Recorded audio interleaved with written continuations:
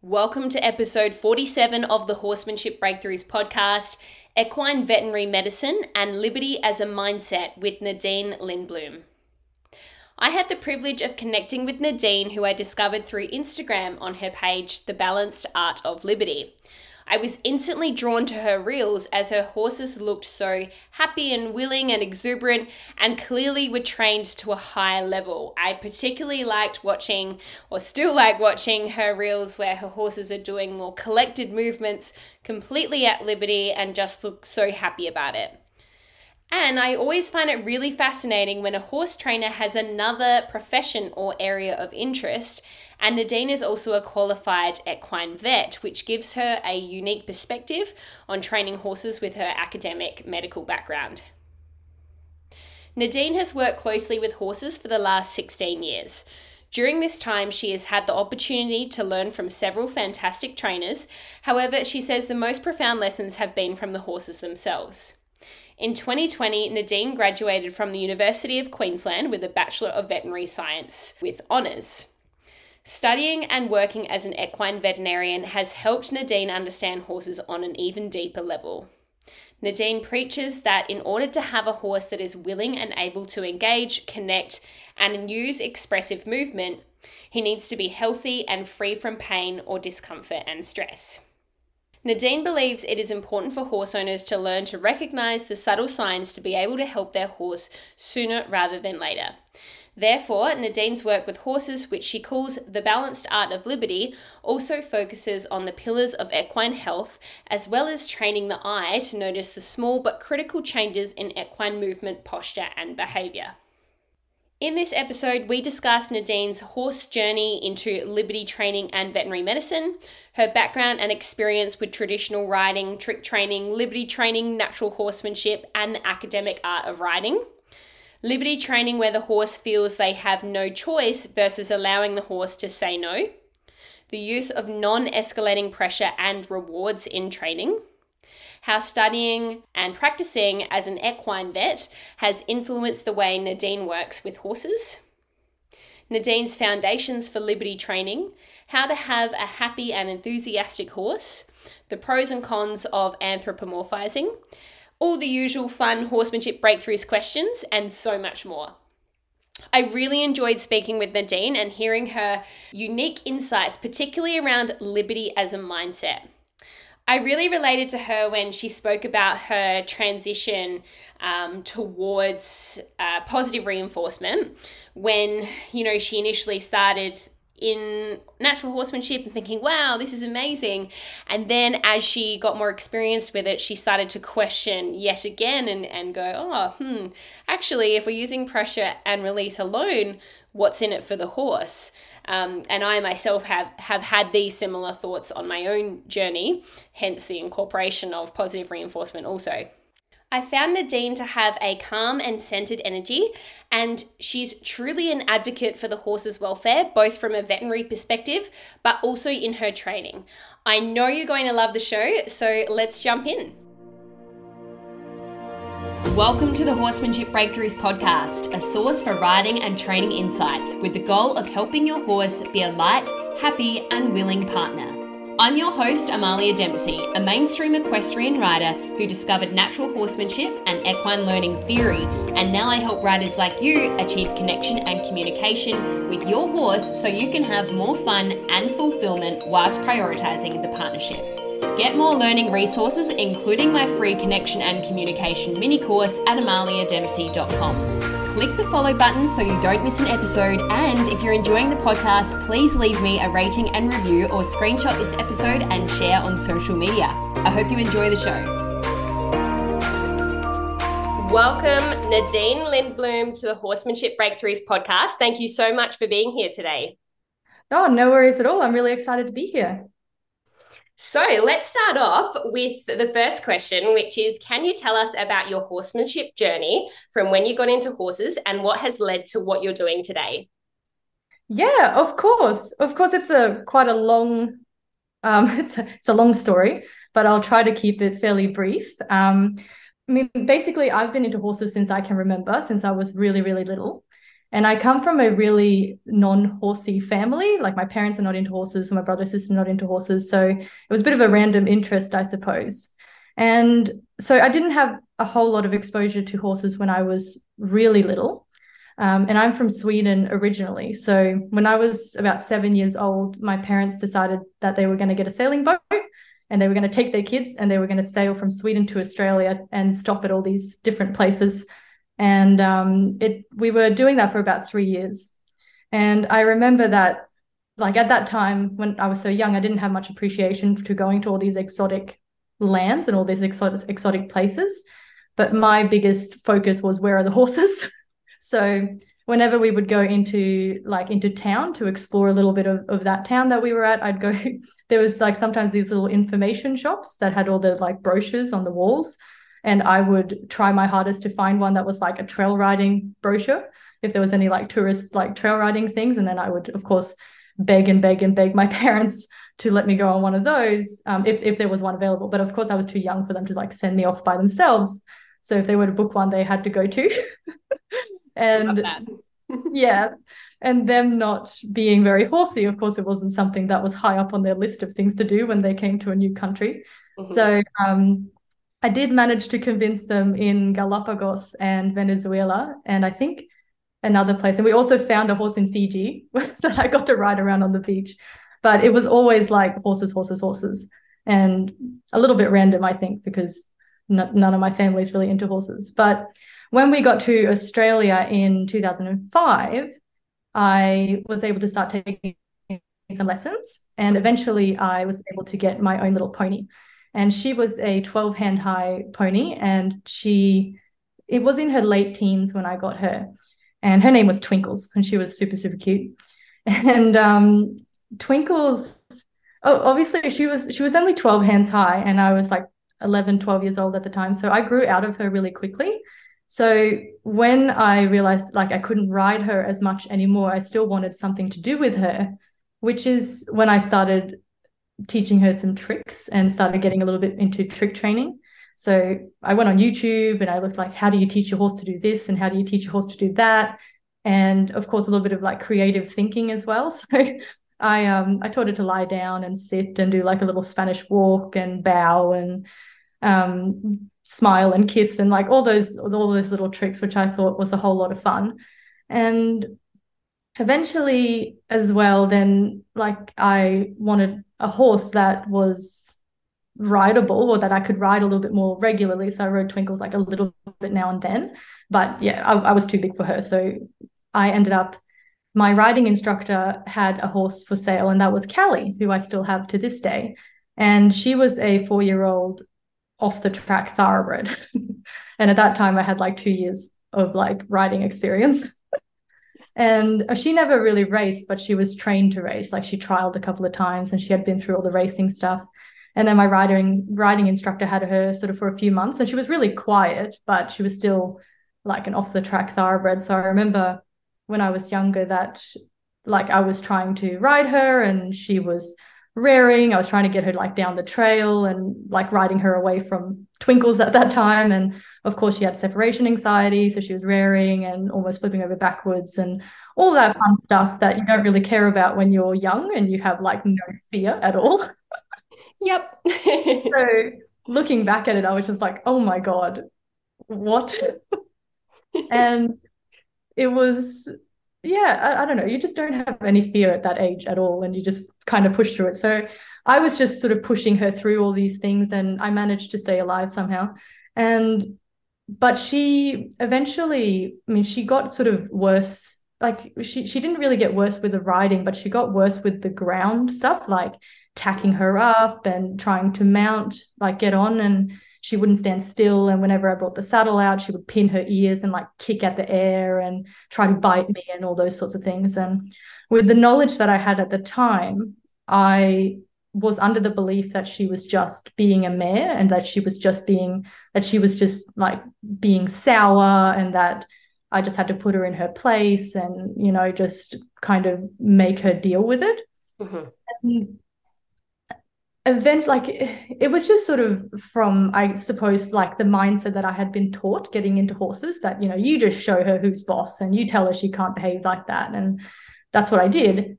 And she would kind of suffer in silence and sort of put up with it. But there was something in the back of my mind that was like, I think there's something else going on. Like, I wonder why she's acting this way. And like, why doesn't she like it when I ride her? Like, why doesn't she look forward to me coming out with the saddle so we can gallop off into the sunset together, you know? Yeah. So And how old were you at this point? I was 14, I think Yeah. 13, 14. Mhm. So I was very much under that kind of like saddle club mindset that, oh, we're going to have this amazing bond and she's going to love me and we're going to gallop away and it's going to be beautiful. So I was very upset when that wasn't the reality. Um, and so, but there was this little niggle in the back of my mind that was like, no, like something's not quite right. So eventually I got the vet out. I think the vet was coming out for some other, I think it was just like vaccination or teeth or something like that. And I was like, oh, look, can you like have a look over her and just make sure that she's okay, because she's doing all this stuff when I try to get on her and when I tack her up, and just to make sure everything's okay. And the vet palpated her back and she literally almost dropped to the ground. Like, I have never seen, like, even after practicing as a vet, I've never seen such a severe reaction to palpation of the back. And like, she just dropped in the hind end and she literally almost like went completely down. I was just like, what on earth? So we had a look at the saddle, and I had a saddle that was literally sitting on her spine. Like, there was no spinal clearance. It was like sitting right on there. And I had two saddles at the time. So I had one that was sitting on her spine and one that was way too narrow for her, that was like severely pinching her withers. So you'd palpate her withers and she would try to kill you. And then you'd palpate like the middle of her back and she would almost drop to the ground, because she had these like two separate saddles that were causing her two separate severe pain points. And because I wasn't very experienced, I didn't really know how to ride her properly. She didn't have a developed top line, so it wasn't like she could lift her back and carry me properly. Like, it was like completely not a good situation for her. And looking back, I'm just like, I can't believe she didn't do anything worse, like while riding her. Like, I can't believe she didn't just put a foot down and say, I'm not doing this anymore, because she was in such severe pain. And she's just such a beautiful soul that she just suffered in silence. And she was like, okay, like, I can do this, I can put up with the pain. And like, thinking back at it, I feel absolutely horrible. But it's also a little bit of a learning experience, because we're always doing the best that we can with the knowledge that we have. And back in that day, I never intended to harm her at all. Like, I loved her.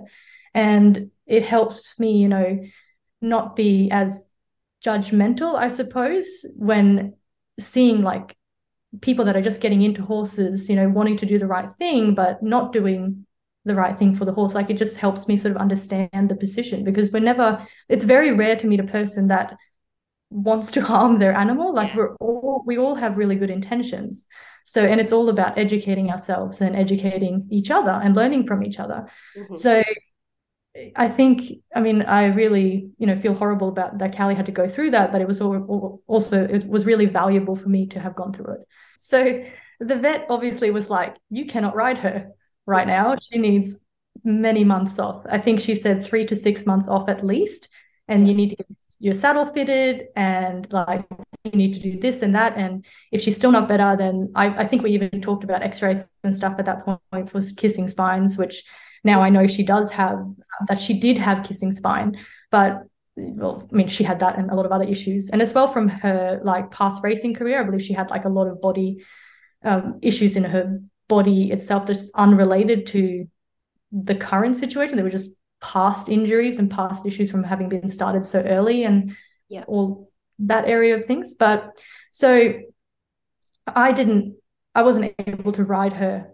And of course, at that point, when you're that young and you have that saddle club mentality, you're like, oh, but riding is like, what are you going to do with your horse if you can't ride it? You Yeah. know, like, and I already had this experience with Twinkles, and that I had taught her tricks and everything. And that was a lot of fun. But I was like, oh, that's like pony stuff. Like, you can't teach a big horse. Like, that's just, you know, that's like pony, like, you teach ponies tricks. You don't teach the big horses tricks, like, you know, like that kind of thing. And I don't know why I was under that impression, but that was just sort of what I had in my head. And so yeah, the vet said 3 to 6 months off at least, and then we'll reevaluate. Hmm. And so I was like, oh, well, what on earth am I going to do? Like, I have to lease a horse so that I can ride a horse. But at the same time, this was in 2010, I believe, around that time. And my family and I, we were going to go back to Sweden to visit our extended family and spend, I think we spent 2 months in Sweden at that point.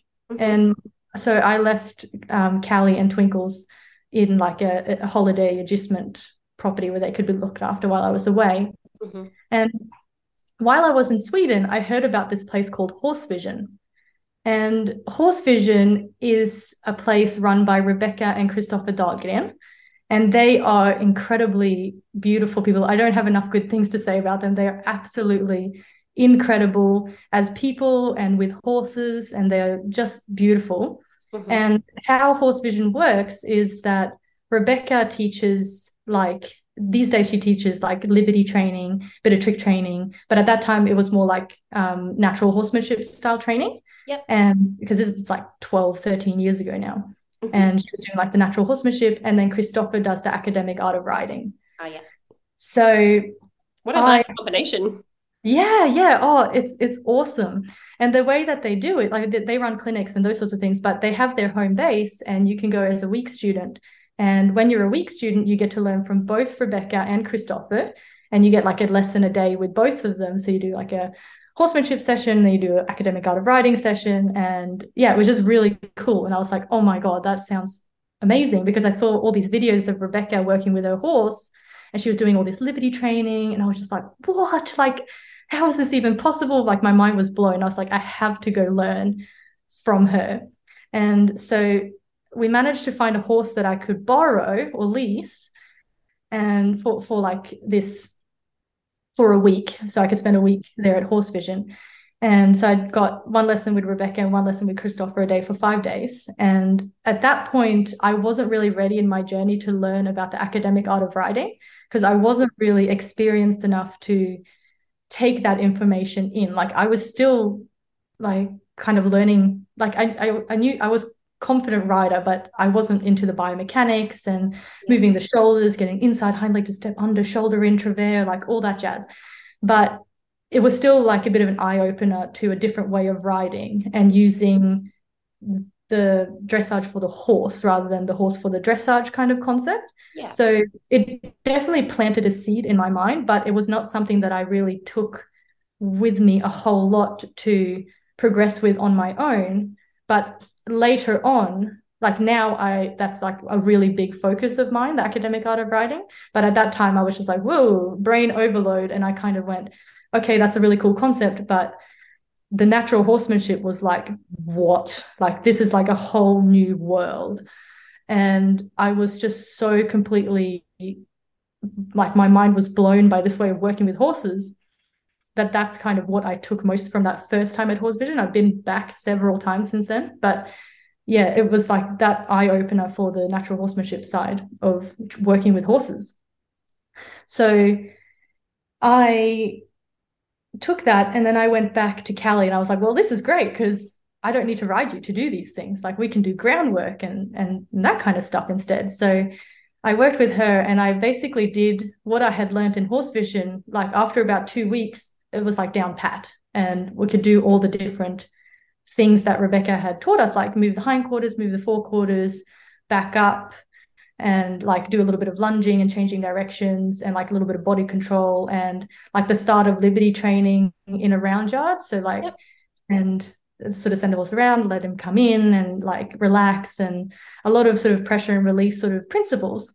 And I was like, oh my God, amazing. And I worked with Callie, and I basically did the same couple of steps with her for like months until, because I didn't have anyone to sort of help me progress at that point. Like, it was just working on the same things that I had learned, because I was like, well, I can't move on because I don't know what to do next. Hmm. So I was kind of frustrated because I really desperately wanted to move on, but I just didn't have anyone around to help me. And I don't, like, maybe there was someone around, but at that time I didn't think that there was anyone in my area that could come and give me lessons or anything. So I did the same thing over and over again. And Callie became sort of, because it was very repetitive, she became very sort of relaxed in the situation. And to me, I thought she was really bored, and I was really bored as well. And I really wanted to progress on. And eventually I kind of got to the point where I was just like, oh, I'm just going to try this thing, and I'm just going to try that thing. And I did like trial and error, and I sort of figured out, okay, what do I want to sort of, where do I want to get to? What do I want to teach her next? And then I would just play around with like all these different things until I kind of got there. And at that time, I was like a little bit frustrated because if someone was there to teach me, I would have been progressing a lot faster. But it was a bit of a blessing in disguise, because not having someone there to teach, to show me exactly how to do it, when to do it, and what to do, I had to allow the horse to teach me, and I had to let the horse become my teacher. And I had to really learn how to think and figure out how to get my message through to the horse. And I think that was the biggest, like probably the biggest breakthrough in my horsemanship, learning how to really think for myself and allow the horse to teach me. And because if I had someone there that was teaching me exactly what to do the entire time, I would have become reliant on that type of guidance. Whereas eventually I became more sort of self-sufficient and being able to think and sort of look at something, like think of something that I wanted to teach her and be like, okay, I know how to get there, because I got better at thinking how to communicate with my horse. Yeah, makes sense. So yeah.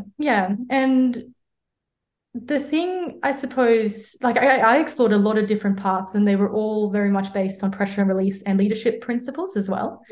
And the wall that I can continuously hit with my horse is that I could do all this stuff in a round yard or even in an arena.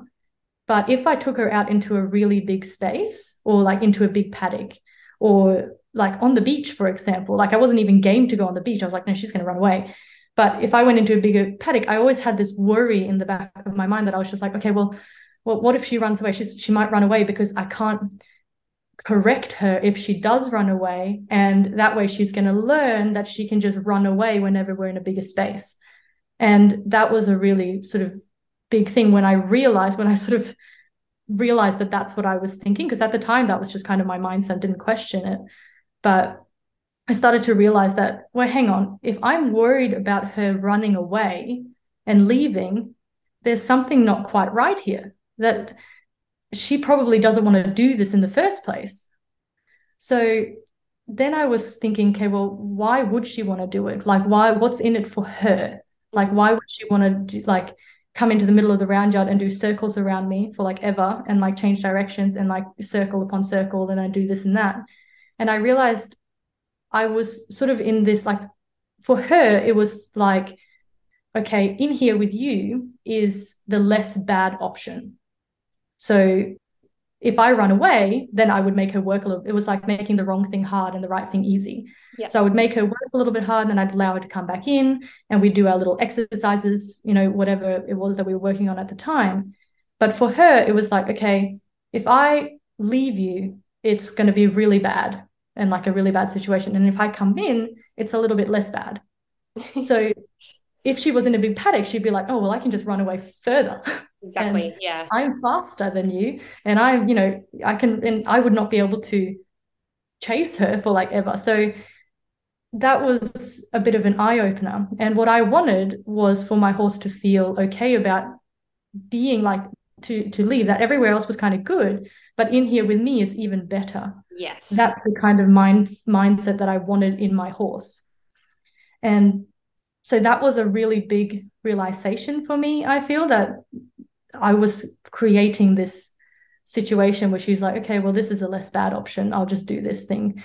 And you could tell, like, I look back at videos and stuff from that time, and you can tell that she's not really, like, you can tell that she's not engaged by her own choice. And everything she was doing was to the minimal effort. Mm-hmm. And I was always there like, keep going, don't stop, like, go, go, go. And like that was another thing, that I didn't want to have to continuously be pushing my horse to continue going, and that she always felt really lazy, so to speak. At that time, I would label it as lazy, but I wanted my horse to be a lot freer in their movement and expressionate, and that they were going off their own accord because they felt good and that they wanted to go, and sort of have that feeling where the horse was moving for themselves and owning the movement. But then I was just like, that's impossible. That's just like a really far-fetched idea. So, but what I realized as well, as the years went by, is that I was doing liberty training. Like it was like a physical thing. I was focusing on that my horse was doing liberty training. And it's a common thing as well that you hear that, oh, I do liberty training with my horse, or my horse does liberty training. Yeah. But really, liberty is a feeling. Like it's a feeling that the horse should have. And it's not necessarily something he does, because a horse can be free and like not attached to you and be doing all these maneuvers, but he doesn't feel at liberty on the inside. Yes. And yeah, I mean, it's if you're good with pressure and release and you can use it in a skillful way, you don't even have to put a lot of pressure on the horse to make him realize that being in with you is the less bad option. Yeah. So, yeah, that was a big sort of thing for me as well, that like working around that sort of mentality. And I lost my train of thought now. So that's okay. We went on a little bit of a journey with the whole working out that's perhaps I guess using pressure and release alone wasn't going to be the thing that you were going to carry on with. I'm feeling like this is leading towards your journey into positive reinforcement. Yes. Hang on, I'm reading my notes here. It's good that you can edit these chats. I was going to say as well, just on that, whilst you're finding your place, yeah, I think with the liberty side of things, I think it's a big misconception in the kind of equestrian community, because people see people working with their horses at liberty and go, oh, wow, that horse just wants to be with their human. But it's not always the case, because it's, that horse thinks it doesn't have another option, because when it leaves, there's more pressure. So whilst it does look really beautiful from the outside, depending on the methods used, when you break it down, you're like, oh, maybe it's not so beautiful. I think without having knowledge about the training concepts or methods behind liberty, some styles of liberty training, it can be a little bit misled in terms of how it actually is. Yes. Oh, 100%.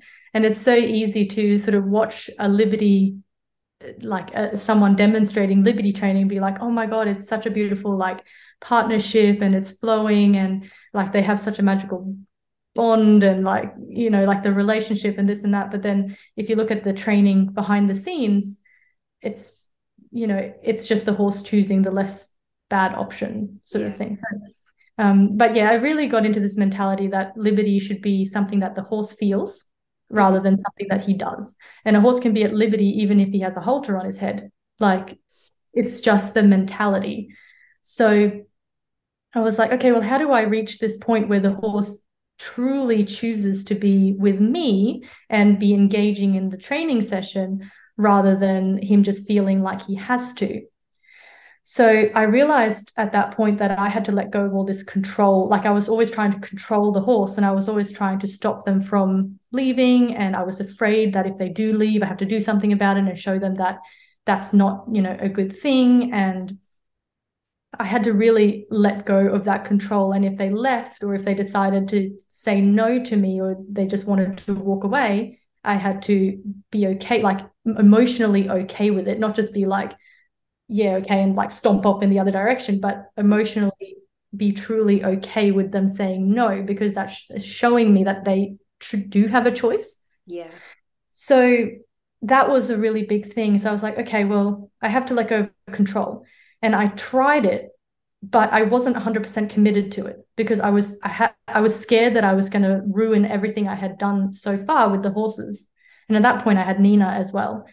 But I was worried that if I show them that they do have a choice and that they can say no, that they're just not going to do anything anymore for me, and that I was going to unteach them all of these things that I had spent so much time working on and teaching them. So that was, I sort of tried this whole like letting go of control thing, but I wasn't 100% committed to it. So we kind of ended up in this like rut where the horses were just confused, because some days I would sort of insist that they do something, and then other days it would be okay if they didn't. And it was like this whole wave of inconsistency. And just because I couldn't really let go of that feeling. So I got frustrated because nothing was working, but I also wasn't aware that I was holding on to that as well. Yeah. Like it was just like I thought I was letting go of control, but I wasn't really. So eventually I was able to completely let go of control. And that's when everything completely changed. Like it got a lot worse before it got better. Like, don't get me wrong, it got a lot worse before it got better. But when it did get better, like, I just entered this whole new world with the horses. And I did start incorporating a lot of positive reinforcement as well. Mm-hmm. But I feel like because they were feeling at liberty, they had that feeling, suddenly their expressions changed as well.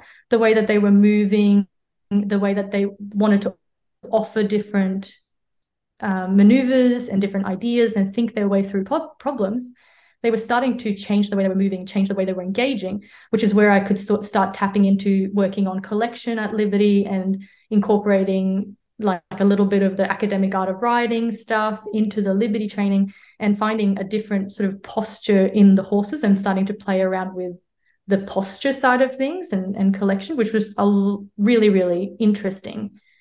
And I think it was when I got Ty as well, that because I was already on this path, that's sort of when I started from the beginning with him with this mindset.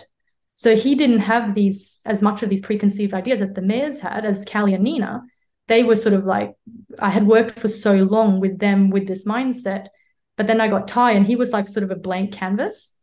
And he showed me it was possible to work at Liberty almost comparable to how a foal is with his mum in a way. And I'm a bit hesitant to use that analogy because I'm not saying that I want my horses to think of me as a mother or anything like that.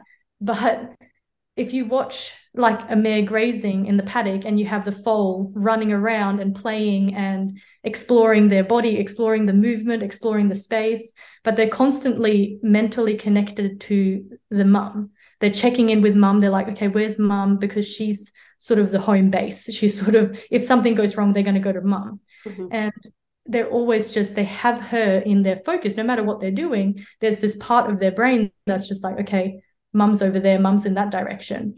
And I found that with Ty, I could sort of reach that same level of autonomy where he can run away and he can do his thing, but he's keeping me in his mind all the time. Mm-hmm. So if I was to want to call him back, or if I wanted to influence him in some way, he's mentally connected and he's in this space where he's eagerly waiting for my guidance.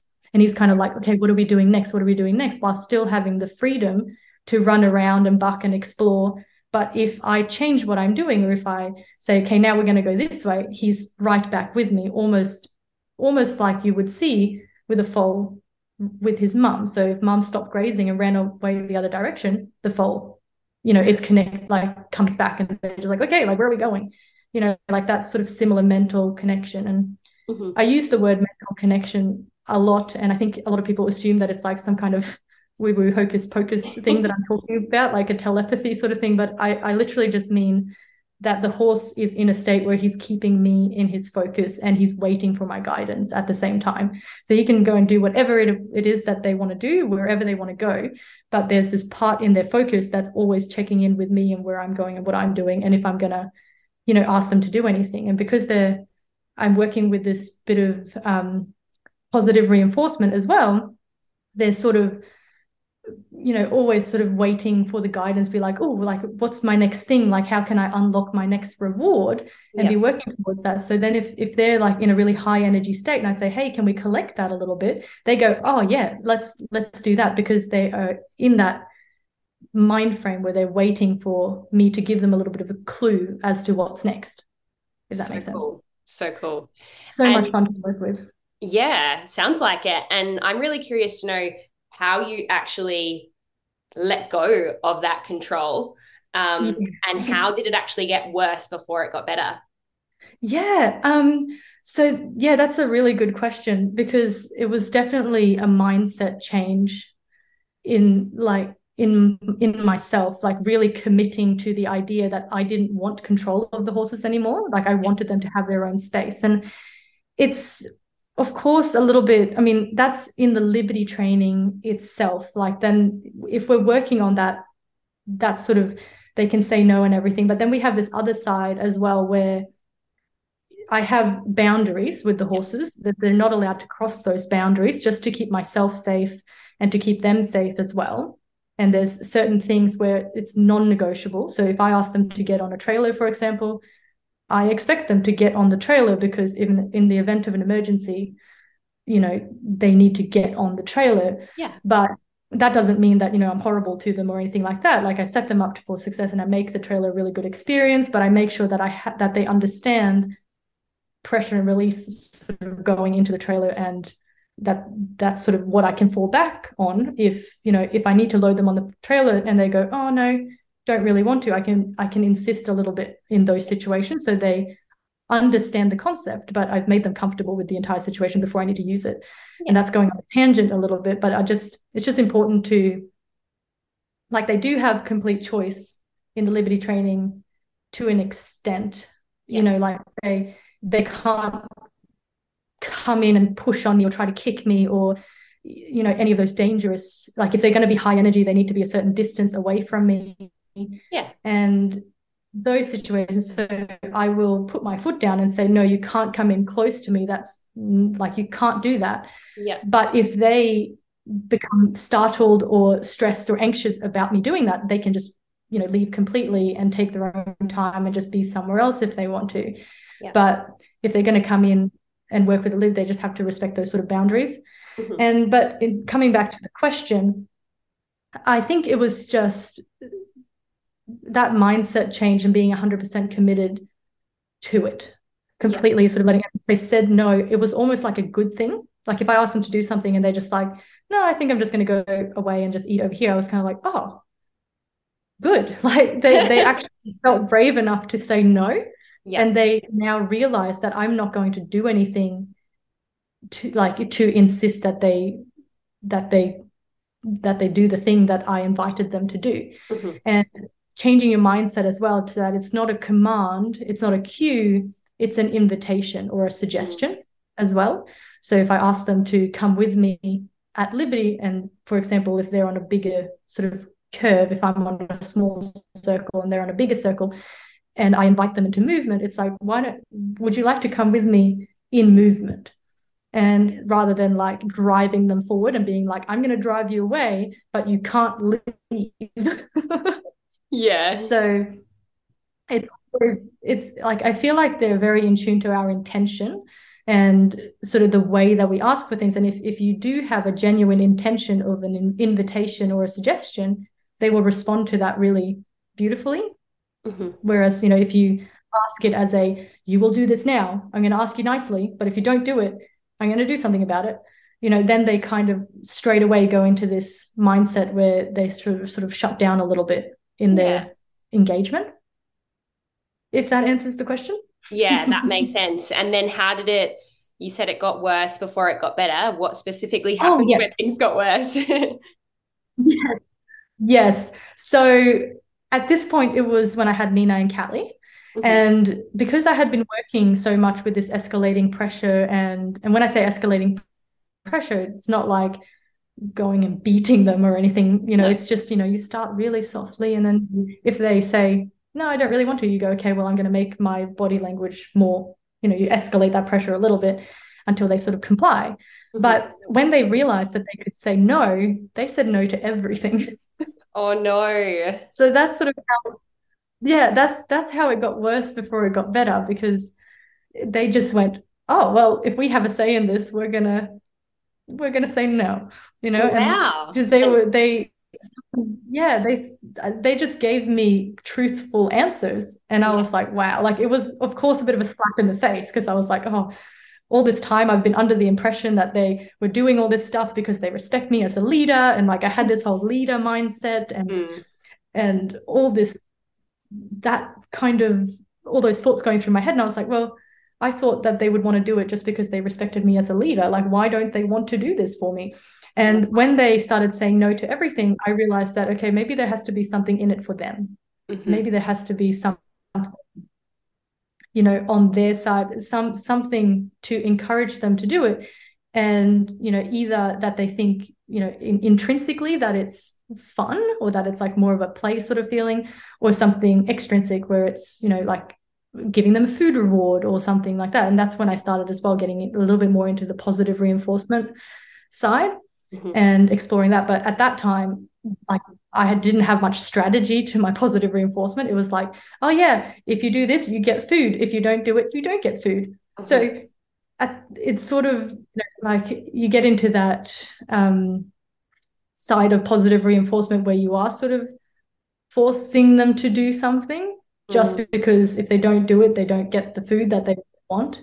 So that was a really big journey as well. And that's like a whole different story, but learning how to use the food reward in a way where they didn't feel like forced to do it just because, you know, if they were really hungry or something and I was like holding this food, I'm like, well, you know, you get the food if you do this thing. So the journey, I could talk about the journey for like a day and a half, I think, because there's just so much. But we haven't even really got to your veterinary practice yet. Can you tell us how you got into that and why you wanted to be a vet and that side of your journey? Yes, of course.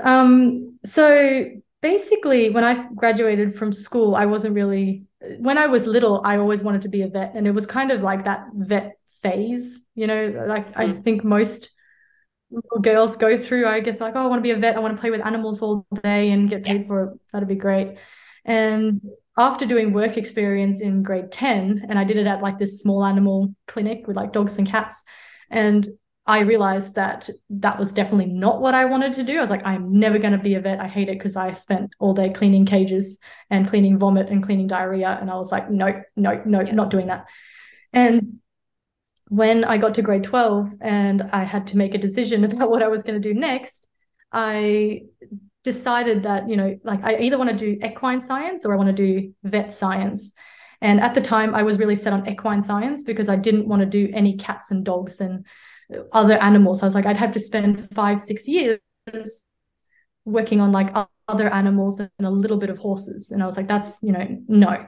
And then my parents were like, you should think about that again. Like, you know, you have the option, like you had, like I had good enough grades to get into vet.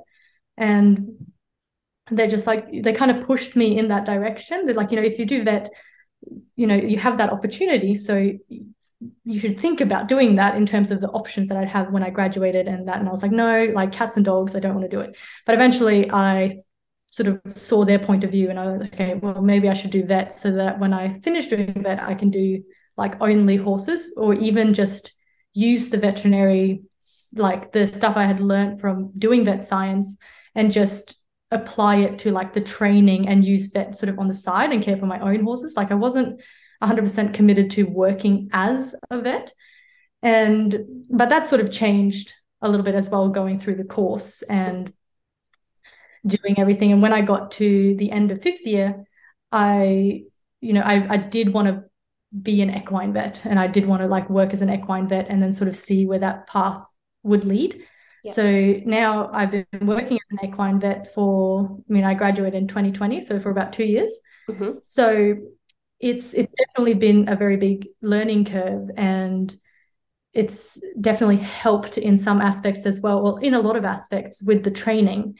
But yeah, like it was just sort of a complementary thing, I suppose, when I sort of started going into it. I was like, maybe I can like sort of be a trainer and be a vet at the same, like, you know, that would be pretty cool.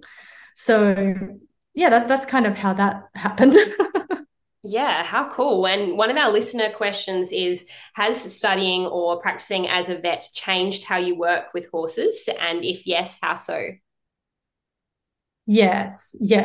So the biggest thing I think that has changed like the horse training or sort of viewing horse training is that, vet science is very science-based. So Yes. everything that you do is evidence-based, and it's very much critical thinking. And if you read a scientific paper, you have to critically, evaluate that and see, okay, well, is this proper evidence? Is there any holes in this experiment that they did?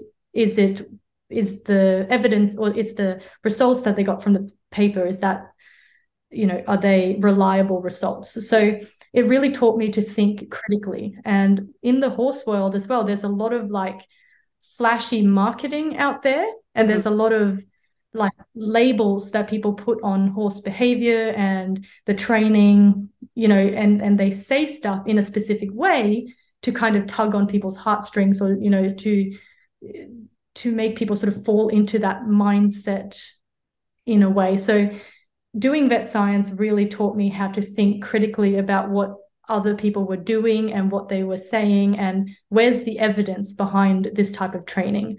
And I let go of a lot of things as well when I started to look at things that way and like really sort of digging for the evidence. I'm like, okay, well, where's the evidence of like leadership theory and that kind of stuff. So that was definitely a way that sort of changed. And it like they sort of teach you how to do it as well. They teach you how to look at the papers, and they teach you like everything you're doing. That it's a lot revolving around the newest research. And if you're looking at a paper and it's like from 1998, you're like, oh, okay, well, that's a pretty old paper. Let's go to the newer science, see what's changed. So I think in a lot of the horse world, we're still with quite old information sometimes. Like there's a lot of, we're still under the, like not everyone. I mean, there's a lot of people though that are still under the very old traditional type of mindset, like dominance theory and making sure the horse knows who's boss and like all that kind of stuff. Okay, well, where's the evidence behind that? And then the other thing that it really helped is like you learn anatomy and physiology and about their needs and welfare on a much deeper level. So when I'm working with the horses, the first thing I want to know is, are they physically capable of doing this thing that I'm going to invite them to do? And if their needs are not met, or if there's something wrong in their body, or if they're uncomfortable in one way or another, I'm going to force them to say no. And I never want to put them in a situation where they are forced to say no to me. I always want to set them up for success and put them in a position where I know that they're sort of capable. And sometimes you can't avoid it because they can't speak to us. They can't tell us if they have a headache, for example. Yeah. But it just taught me a lot more in terms of their physical health and their welfare and how they think. Well, not really directly how they think, but it helped me understand when I went to further reading about learning theory and like dabbling in a bit of like the neuroscience papers that are out there. It helped me understand that on a level that I wouldn't have been able to understand before I did the vet science. Yeah. I actually haven't looked it up, but are there papers that actually debunk the myth of dominance theory and leadership in horses? There are like it depends sort of where, like there's a lot of texts written around behavioral medicine and herd dynamics and sort of those sorts of things. I mean, there are a lot of papers out there that are studying equine ethology and also making speculations about how it relates to training and how it doesn't relate to training. Yeah. And that's really interesting. And the most recent one that I've been exploring is Lucy Reese's work. And she has studied wild horses a lot, and she's got a lot of interesting observations about horses and herd dynamics and that side of things. And in her book, and when she writes, she references what she says a lot. She refers back to a lot of different studies.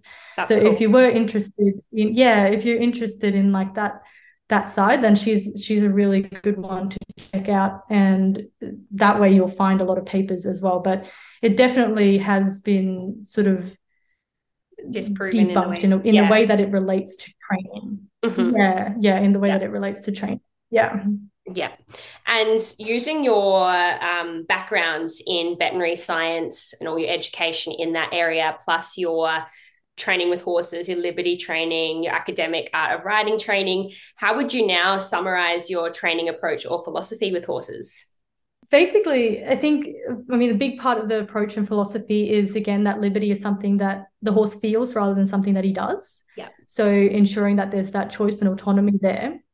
And I work a lot on, I call it rewards and gentle guidance.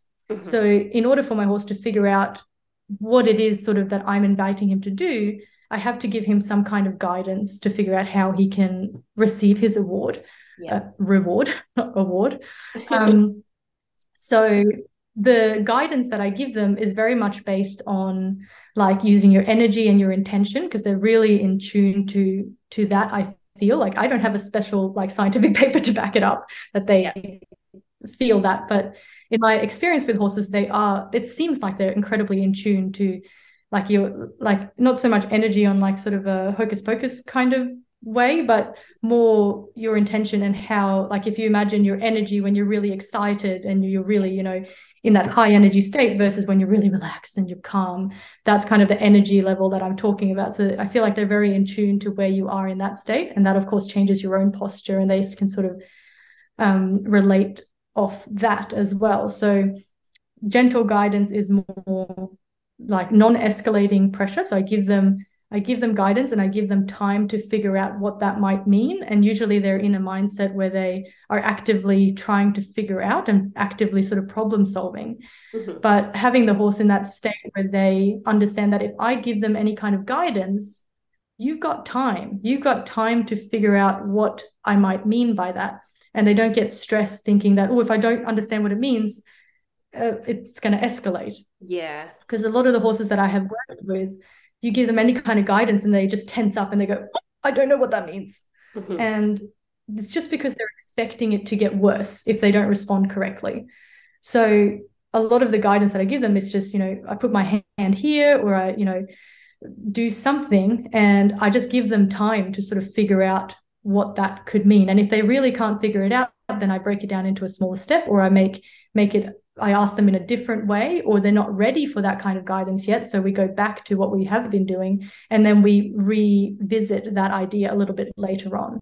Yeah. And so I think that's a very big part of the approach and philosophy, that I don't rush them. And if they don't respond, there's usually a reason for that. So either I'm not clear enough, or they're not physically or mentally ready for that type of guidance. Yeah. Yeah. And then as well, I think with the big picture of what I'm searching for, it's that feeling of connection. Like I was talking with Ty before, like if I bring him out into a big paddock, that he can run around and he can explore the space. He's not afraid of leaving me, but he's still mentally connected. Yes. That's sort of a big sort of picture thing that I've got in the back of my mind. That's kind of the thing that I want. So if at any time my horse decides to walk away or go and, you know, have a buck and a play, they've still got me sort of in their focus and sort of ready to respond to sort of my guidance, because they are eagerly waiting for a bit of guidance. Yes. And of course, boundaries are important as well. And applying boundaries in a clear enough way that you're not breaking down the relationship. And just going back to your use of non-escalating pressure, or that's gentle guidance that you talk about, in conjunction with that, I mean, do you use combined reinforcement with that pressure, or do you use that separately? Like, how does that work? Does it depend on the horse? Yeah, it definitely depends on the horse, but generally it is definitely combined with the rewards. So I apply a little bit of guidance. I sort of wait for them to figure out what it is, and usually it's something that's like, I set them up for success by asking them to do something that they will generally say yes to, or that they would generally know the answer to. Yep. So when I feel like they're at that point, you know, sort of like if you're going to teach your horse piaffe, for example, and you're working with the horse, you can kind of feel that the piaffe is there already, but you haven't asked for it yet, but you know that if you do ask for it, it'll happen. So that sort of mentality with most of the things I teach them, where I feel like if I ask them to do this, they're probably going to do it, because the seed has already sort of been planted in one way or another. Yes. And when they do respond to that, of course, they get rewarded straight away. I go, yes, that's exactly what I was thinking. That's exactly what I was looking for. Or that's, you know, definitely in the right direction. So I reinforce with food rewards a lot. Like I've got a high rate of reinforcement throughout every training session. And the gentle guidance is basically just to show them, this is kind of what I'm inviting you to do? Would you be willing to explore in that direction? And then when they do, I go, oh yeah, that was fantastic. You're the best horse ever. Here, have some food. So that it's definitely combined. They both go together. Yeah. Very cool. And one of our listener questions is, have you ever regretted teaching a trick or how you taught that trick? And if so, why? Yes. So I was thinking about this question, and I mean, I definitely have taught tricks that I wouldn't teach again, or I wouldn't teach it in the same way. But I wouldn't say I regret it, because it's been a learning opportunity, and it goes back to like using that, like the horses, learning from the horse and using a bit of trial and error to figure out sort of what works for you and what works for the horse. So I wouldn't say that I regret sort of going through this process, because it's been a really big part of the journey. But in terms of things that I wouldn't reteach or I wouldn't teach in the same way, pretty early on in my Liberty training with Callie, I saw someone do a really nice piaffe, and I was just like, oh, that's so cool. I'm going to teach Callie that. And I went out into the paddock every day and I started teaching her to like pick up her legs. And like, I literally, like, she had no dressage background or anything. I just saw this movement and I thought of it as a trick. And I was like, oh, wouldn't it be awesome if she could trot on the spot like that? And, I taught her, and I mean, I did end up getting like a lookalike piaffe, like she was bouncing sort of diagonally on the spot. But knowing what I know now, I know that for one was not a piaffe. Yeah, it does not qualify as a piaffe, and it was not healthy for her to do that in that sort of, in that posture, because she had a lot of weight on her hind. She was had a lot of weight on her forelegs. She was sort of really sort of like, it was not healthy for her to be in that posture, and she was really contracted. And I look back at videos of when I was doing this, and she's like swishing her tail like a million miles an hour, and she's got this really tense look on her face. She was just not happy. And the thing was, getting into the academic art of riding and actually working through the process of when you can actually get to like a proper piaffe, or something that's worthy of the name piaffe, she would very quickly revert into what I had taught her several years ago. She'd be like, oh, but this is how I'm supposed to do it. And she had just kind of learned how to contort herself into that posture and into that movement, which was just not good for her mentally or physically, because it was uncomfortable for her to move that way. Like, it was not relaxed. It was not like, she was not strong enough to do it. So she had to find a way to compensate. And she was probably painful because of her back and everything, which was definitely painful. And so whenever we would get up to that kind of that idea of perhaps collecting a little bit into piaffe, she would revert back mentally as well and be like, oh no, this is, I don't like this. I don't like this kind of thought. Yeah. So there was a lot to get past that association that she had with the movement and like collecting. And I had to change, almost pretend like I was teaching her something completely different, and like just pretend that it was a whole different sort of movement altogether that had nothing to do with what we were doing years ago. Like, so that's definitely something I regret teaching. And well, that's something that I wouldn't teach it in the same way again, because knowing what I know now. And Callie also does this, or she used to do this thing, it's like a spinning Rio, where she sort of rears up and she spins around on her hind legs really quickly. Yeah. And it's something, it was really cool at the time. And that was when she first did that, when she first sort of, because I was teaching her like spin and rearing separately. And one day she's just like, I'm going to do both at the same time. And I was like, oh my God, that's amazing.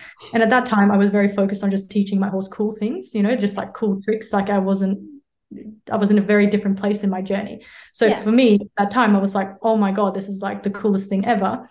But knowing what I know now, I know that would have put a lot of strain on her hind legs, and it wouldn't have been a very healthy thing for her to do. So while, it's done and it's happened and it was fun at the time, it's definitely not something that I would encourage her to do. Sometimes she kind of looks like she's about to offer it, and I'm just like, no, don't do that, because you're ancient now. Well, she's not, she's 19, but to me she's like an old lady. And and it's just something that I wouldn't teach again. I wouldn't teach another horse to do it either.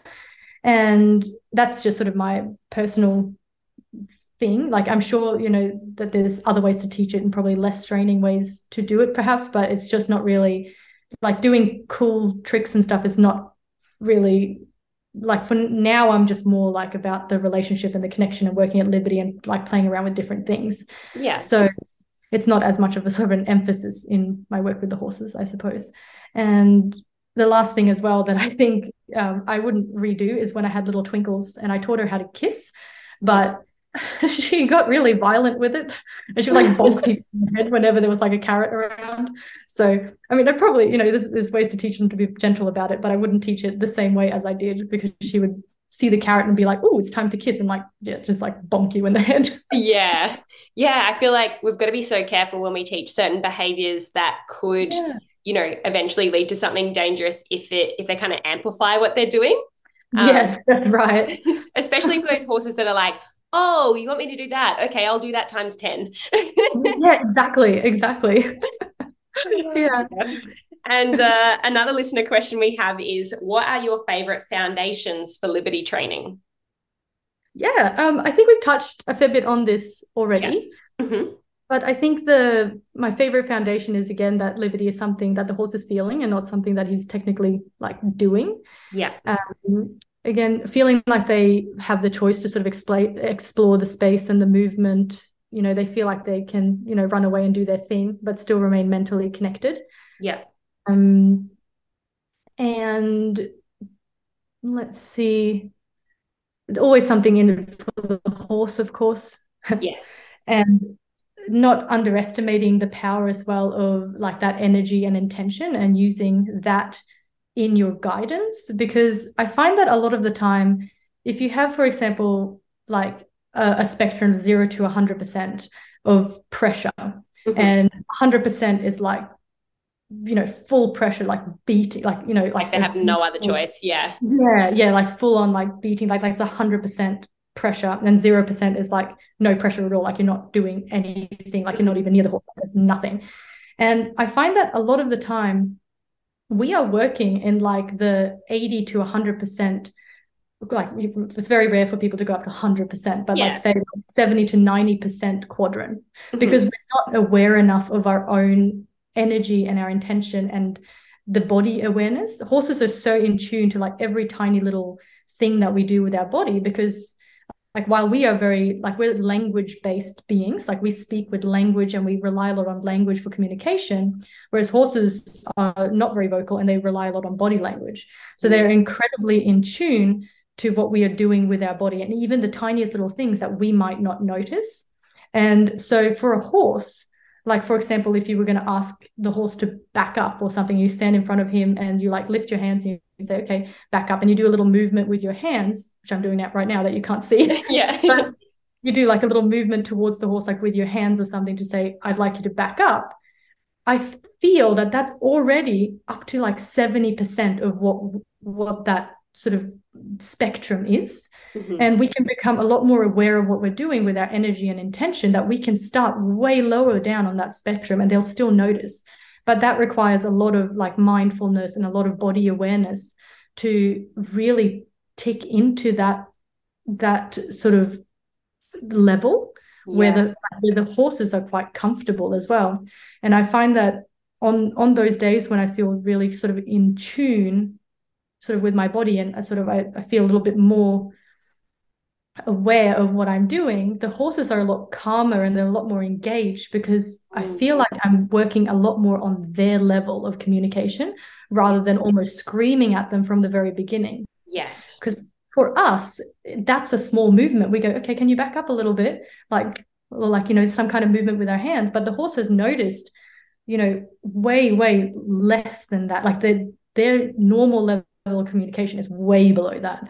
So when we can tap into that really low level of communication, they are, one, a lot more comfortable, and two, if you do need to feel like if you feel like because they've learned a lot to ignore those little things with us. Yeah. Like it's just something that we're not aware of. So they go, oh, I don't really need to, or whatever you do up until this point doesn't really mean anything. Mm-hmm. So when they realize that you do mean something, they're a lot more in tune to that level of communication. But when you first start, they're going to think that, oh, that doesn't mean anything, that, I should just ignore that. Yeah. But when you first start and you show them that little bit of communication, you may have to get a little bit more clear with what you're asking. Yeah. But all of a sudden you've gone from 40% to 50%, and you've got the same reaction from the horse as you would have when you went from 70% to 80%. Yes, like they're noticing that difference in like the contrast in your escalation rather than the level of escalation you're at. Does that make sense? Yes, yeah, they're noticing the level of elevation rather than, yeah, exactly. Yeah, the where you are on that spectrum of 0 to 100%. Yeah. And what came up then when you were talking about that, I was thinking about those people who perhaps have horses who have already learnt to some extent to kind of really push through a lot of pressure or ignore their human's body language and intentions because it hasn't really meant a lot in the past. How would you suggest they go working towards this level of pressure that you're using if they're starting at that point already? Yeah. And it sort of depends on how you're sort of working with your horse already. But even if you are working with, for example, just a bit of pressure and release, and you're not even working with positive reinforcement, you can, if you start working on becoming more aware of what you're doing, and every little thing that, like, just keep in mind that everything that you're doing, your horse is noticing, and either he knows to respond to it, or he, feels like he can respond to it, or he feels like it's something that he needs to ignore. So I feel like it's more about you working on yourself and gaining your own body awareness. And then when you're working with your horse, before you actually ask him to do something, just tap into your own body and be like, okay, what would be my normal way of starting to ask my horse to do this?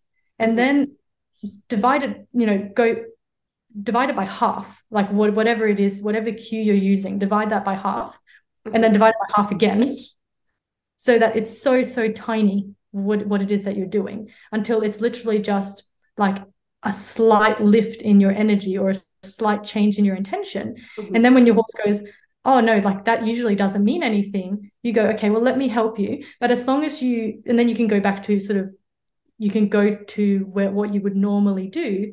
But if you always start at that level, you start at that very light, very subtle ask or invitation, if you make that a habit, eventually your horse is going to start responding to it. Yes, love that. One of my mantras is start lighter, wait longer. And I try and always have that in my head, because I think it's just natural for humans, especially when we just want to get stuff done. We go really fast, we escalate quickly, and it's like we really need to slow down, like you said, be aware of what our body is doing and start even lighter than you think.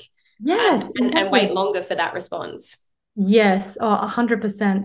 And usually, even if we feel like we're going way too slow, the horse still feels like we're going way too fast. So it's, if you feel like you're going slow enough, slow down even more. And the horse will really respond well to that. You feel like you're not getting anything done, but you are, what's the saying? Slow progress is, can't remember the saying, but it's like slow progress is fast progress or something. Yeah, like that. Slow down to speed up kind of thing. Yes, that one. Slow down to speed up. Yes.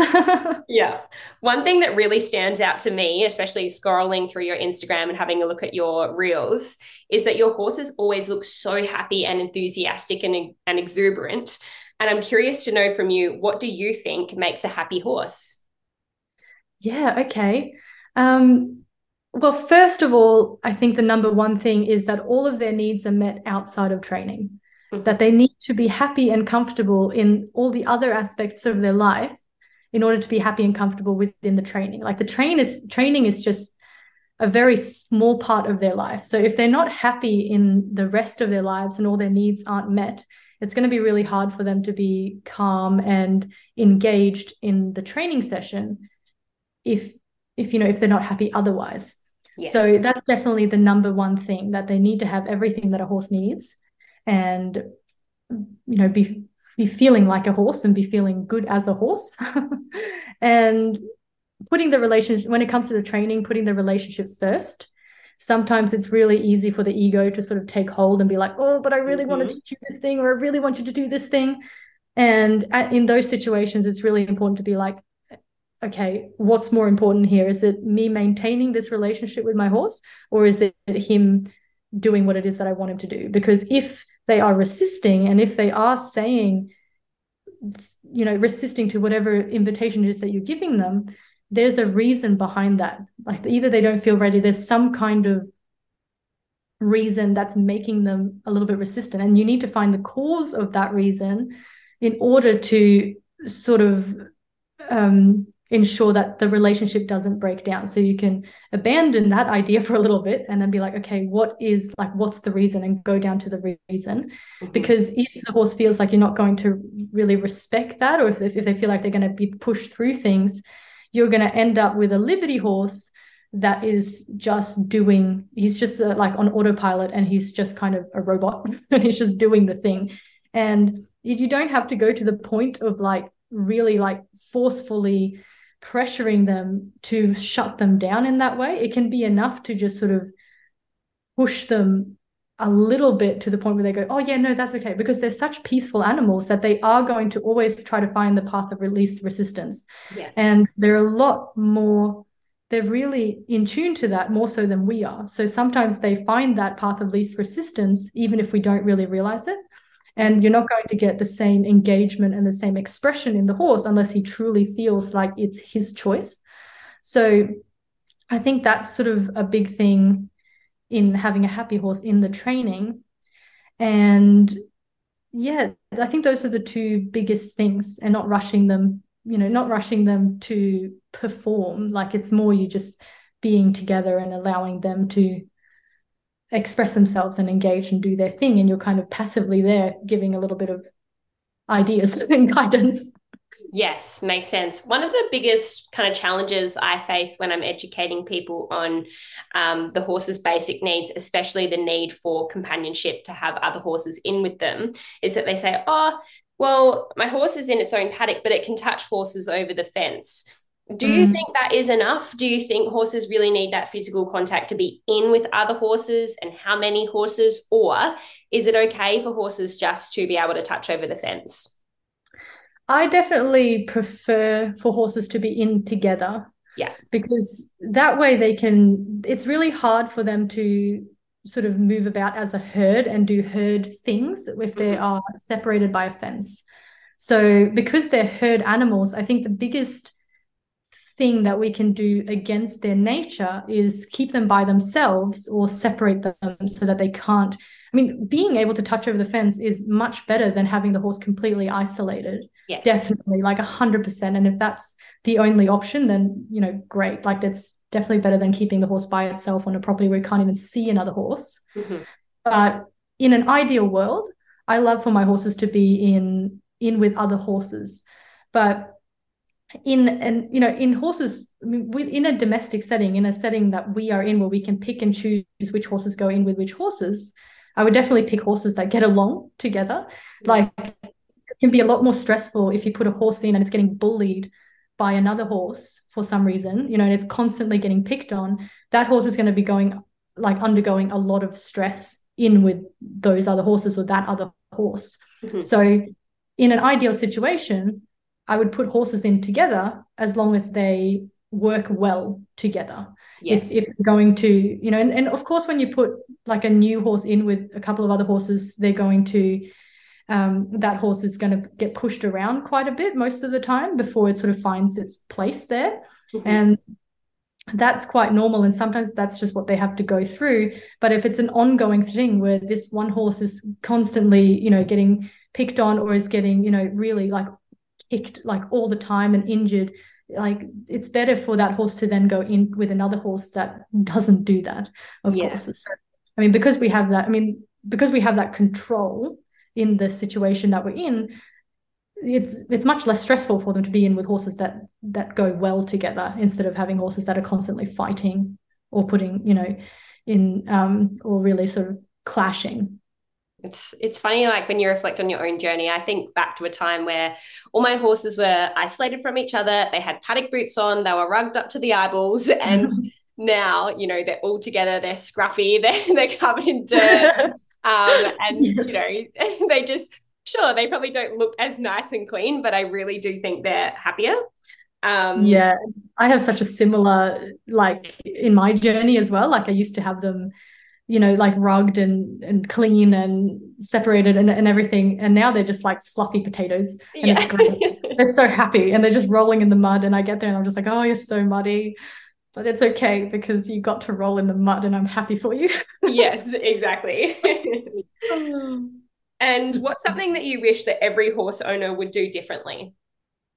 So I think a big thing is to avoid anthropomorphism or assigning human qualities onto the horse.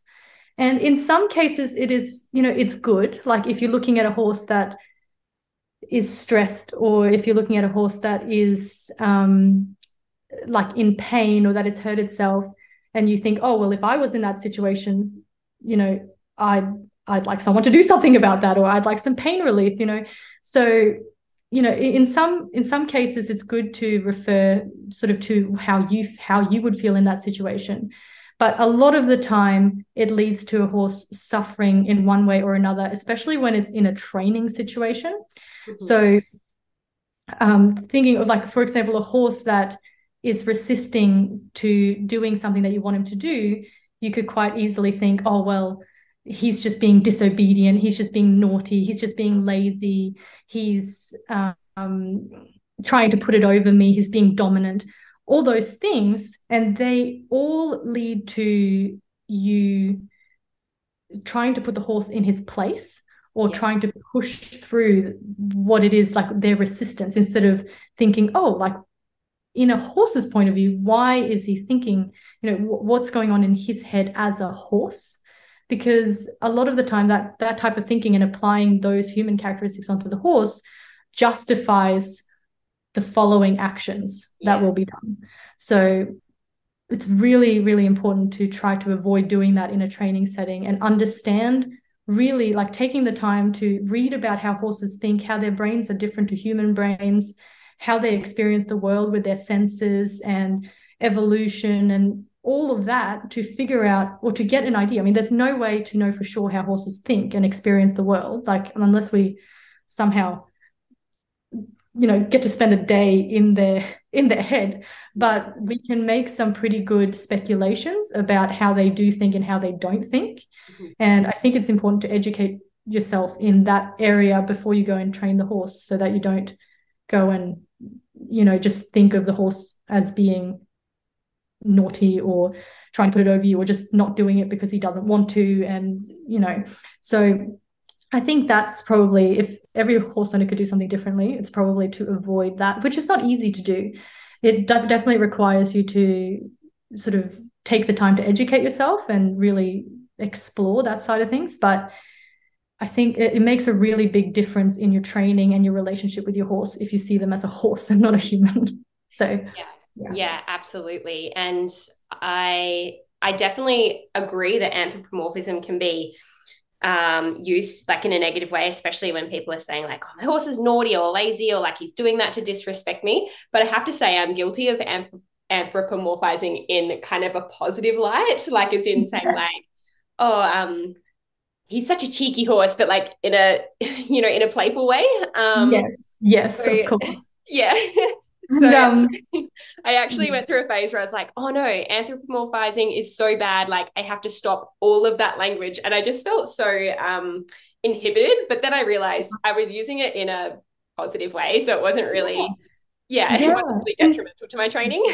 Yes. And that's definitely, it's fun to use it sort of in a positive way, and like in a joking way as well. Yeah. But I think it's just important to be sort of aware of like when it is a joke and sort of when it's not as well, because we get so used to being like, oh, well, like chestnut mare, like, I don't know, like those sorts of things. And then sometimes when you're in the training situation, you're kind of used to thinking in that way, that you sort of like, it's easy to fall into the pattern.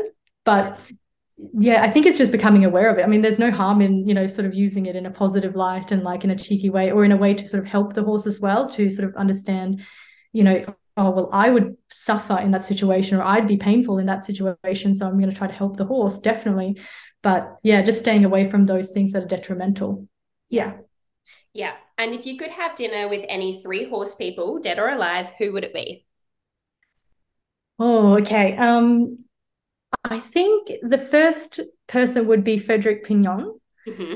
and he's an incredible Liberty trainer. And I had the privilege of fence sitting at one of his clinics at the Gold Coast. This was probably 2, 3 years ago or something like that now.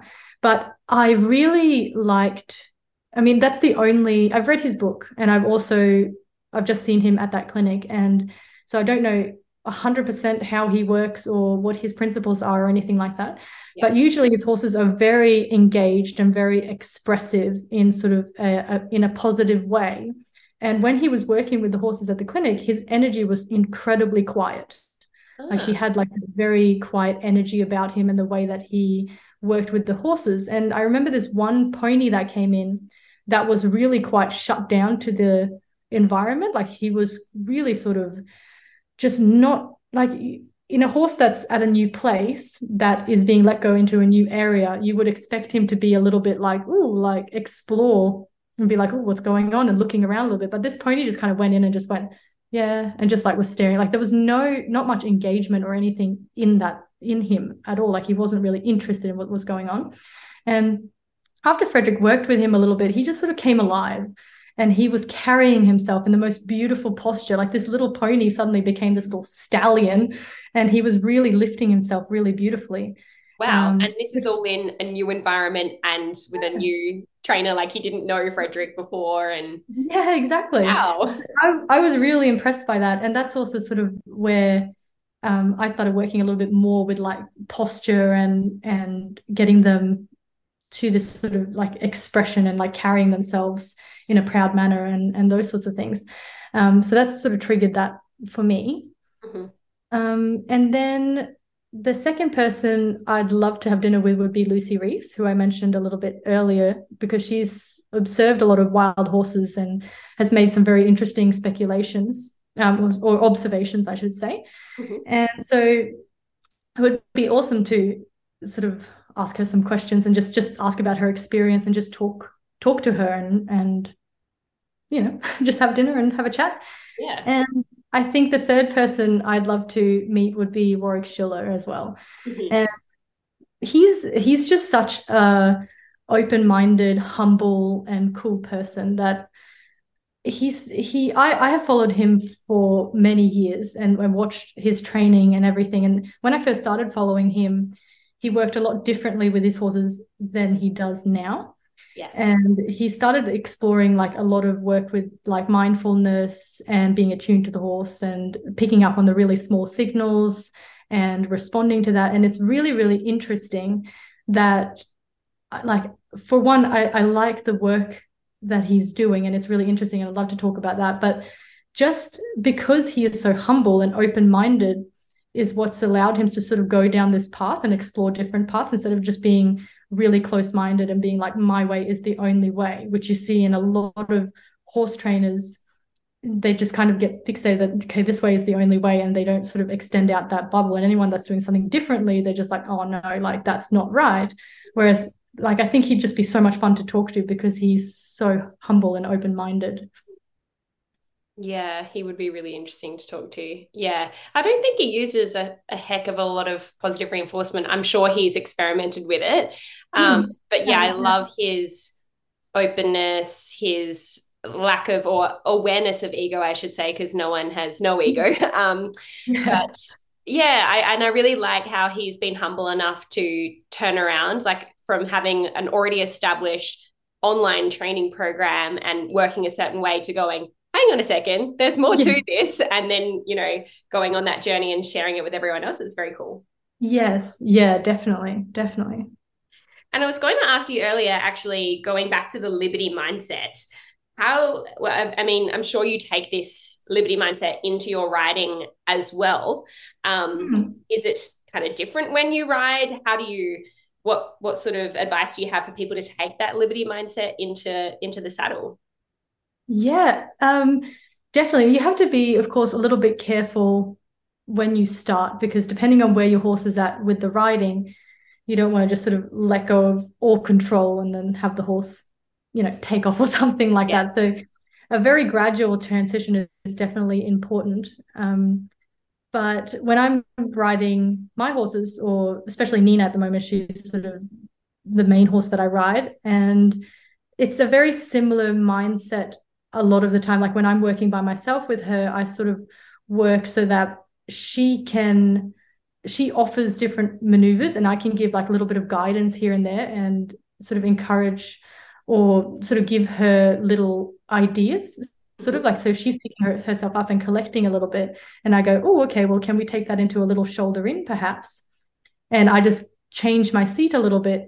And if she responds to that, then, fantastic. But if she doesn't, then I sort of have to go back into sort of a neutral seat and sort of wait for her to feel a little bit differently before I give that suggestion again. And that's definitely something that I'm exploring with quite actively at the moment. And I wouldn't say I'm terribly experienced in that aspect, but it's a lot of fun to play around with the ideas. But because I am learning the academic art of riding, and at the moment, I'm getting sort of online lessons with Christopher Dahlgren from Horse Vision that I talked about in the beginning. Mm-hmm. And I sort of have to go back to sort of a normal way of riding and the normal way of using pressure while I'm learning this way of training. And then once I sort of understand how it should feel and how my seat should be, or, sort of playing around with the, how it sort of is done, then I can take those ideas and those principles into the Liberty way of riding. Mm-hmm. And it's definitely work in progress. But when I'm riding at the moment, like I ride quite as one normally would at the moment, just, for the bridle and inside leg. And, I use all of the aids, but I'm sort of exploring the Liberty side of riding at the same time here and there. But when I need to sort of work on myself, I need to sort of ride normally. Yes, no, makes sense. Yeah. Yeah. So unfortunately, Nina's a bit of my guinea pig at the moment. And she's a really beautiful horse, and she's very, very, she's just beautiful inside and out, and she puts up with me a lot. So of course, if there's something that doesn't feel quite right, like if she resists to going into a shoulder in or into a quarter, if there's something that she resists to, I don't try to push her through it and just try to get her to do it. I try to set her up again. Like I go back to sort of neutral, and then I reset her up or set her up to succeed in a different way. So instead of just putting on more pressure. But yeah. Yeah, no, that makes sense. And do you have any favorite horse books or resources? Yeah, well, recently I really gotten into podcasts. Yes. So I never listened to podcasts very much until probably like 4 or 5 months ago. I started listening to podcasts, and I realized how much I really like them, because you can learn something from absolutely everyone. Like, we are all on our own journey, and we've all, gotten to the point that we're at through some kind of different path. Yes. And in every single podcast that I listen to, I pick up, some kind of interesting idea or interesting way of thinking about something, or some, whole new concept. And I've realized that podcasts are so incredibly useful, and I'm kicking myself that I didn't start listening to podcasts earlier. So I think they're a really valuable resource, because you can just listen to so many different people and pick up, little bits and pieces here and there. And then a book, Frederick Pignon's book, he's got a lot of good insights into Liberty training in his Gallop to Freedom book. Yes, love that book. One of my favorites. That is fantastic. And Bent Branderup, in terms of the academic art of riding, he's got several books and online videos. Mm-hmm. And I like Anya Behrens' books on classical dressage as well. She's got a lot of good ones there. Yeah. She's coming on the podcast soon, actually. So I'm super excited about that. Yeah, I know. That's so exciting. I'm so keen for that one. Yeah, I'm just stoked to have her on too. So keep an eye out for that. 100%. And what has been your best horse-related purchase in the last 12 months?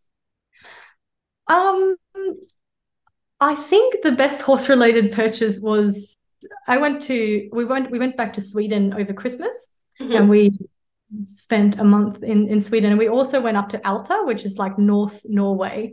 It's like literally on top of the world, and the sun doesn't even come up in winter. It's great. Mhm. And I realized that there was it was like I felt like a real tourist, but there was like a horse riding experience where you could go and ride like a fjord horse, like in the A field winter in horse, the yeah. snow. Cool. Yeah.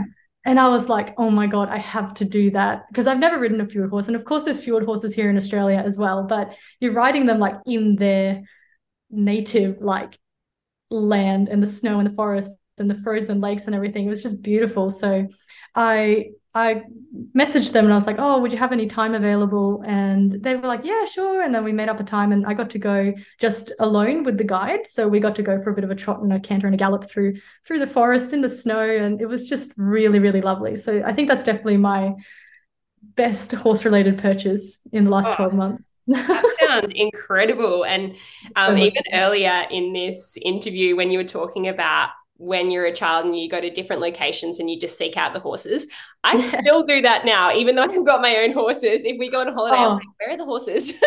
me too. Me too. All the time. I'm like, I wonder where the horses are around here. And what is your ultimate goal with horses? I think just well, for them to be happy and healthy physically and emotionally, Mhm. and to have a good relationship with them. That's kind of like my two sort of ultimate goals. And then coming down from that, I love exploring the concept of collection at liberty, like balance collection and having them sort of mentally connected and them sort of owning that movement and doing it themselves rather than me sort of using them as a bit of a puppet, like I kind of want them to be in themselves and be sort of offering these movements at liberty, engaged. So that's definitely sort of high up there and something that I'm exploring at the moment. And the other thing that I've been exploring is not only how emotion affects their posture, Mhm. like if they're feeling like really energetic and really engaged, they're of course going to change the way they hold themselves and get themselves into like a really agile state where they're sort of collected and ready to go. But interestingly, also how posture affects their emotion, like the other way around. And playing with horses that are a little bit, so to speak, like a little bit low energy or a little bit uninterested, a little bit disengaged, working on them finding a nice posture and either just at the halt or either even just like in movement as well, like helping them find a nice posture where they're carrying themselves in a strong way seems to also affect their emotional state, and they get a little bit more energetic and a little bit more kind of engaged in the work, which is really interesting. And again, I don't have a scientific paper to back that up at all, but it's just something that I've sort of started noticing in the horses, that if they're not already in that state where they're kind of engaged and carrying themselves in that posture where they're sort of ready and sort of agile, if you go the other way around and encourage them to sort of pick themselves up a little bit and play around with the posture and the movement, they can sort of tap into the emotion as well,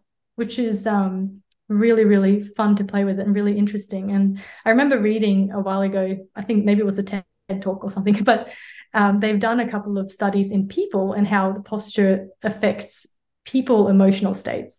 So if you're like walking down the street and you're like hunched over and you got your hands like sort of crossed over your body and you're looking down and like you like kind of slouched over, there's an emotion that sort of comes along with that, and how you sort of feel a little bit sort of in your shell and a little bit depressed and not confident. Whereas if you're walking down the street with your head held high and you're looking around, your shoulders back and you're lifted, you kind of feel like the queen of the world. So I think that there's a connection there. I don't know for sure, and it could just be like coincidence, but it seems like there's a pattern starting to form there when you're starting to work with posture before the emotional state.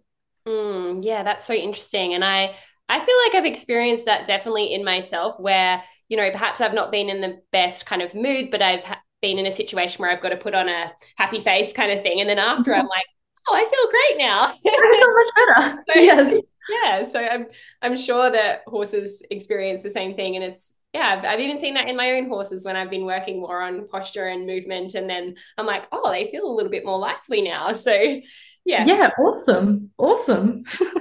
And what is the one message before we wrap up that you would like our listeners to hear from today's interview?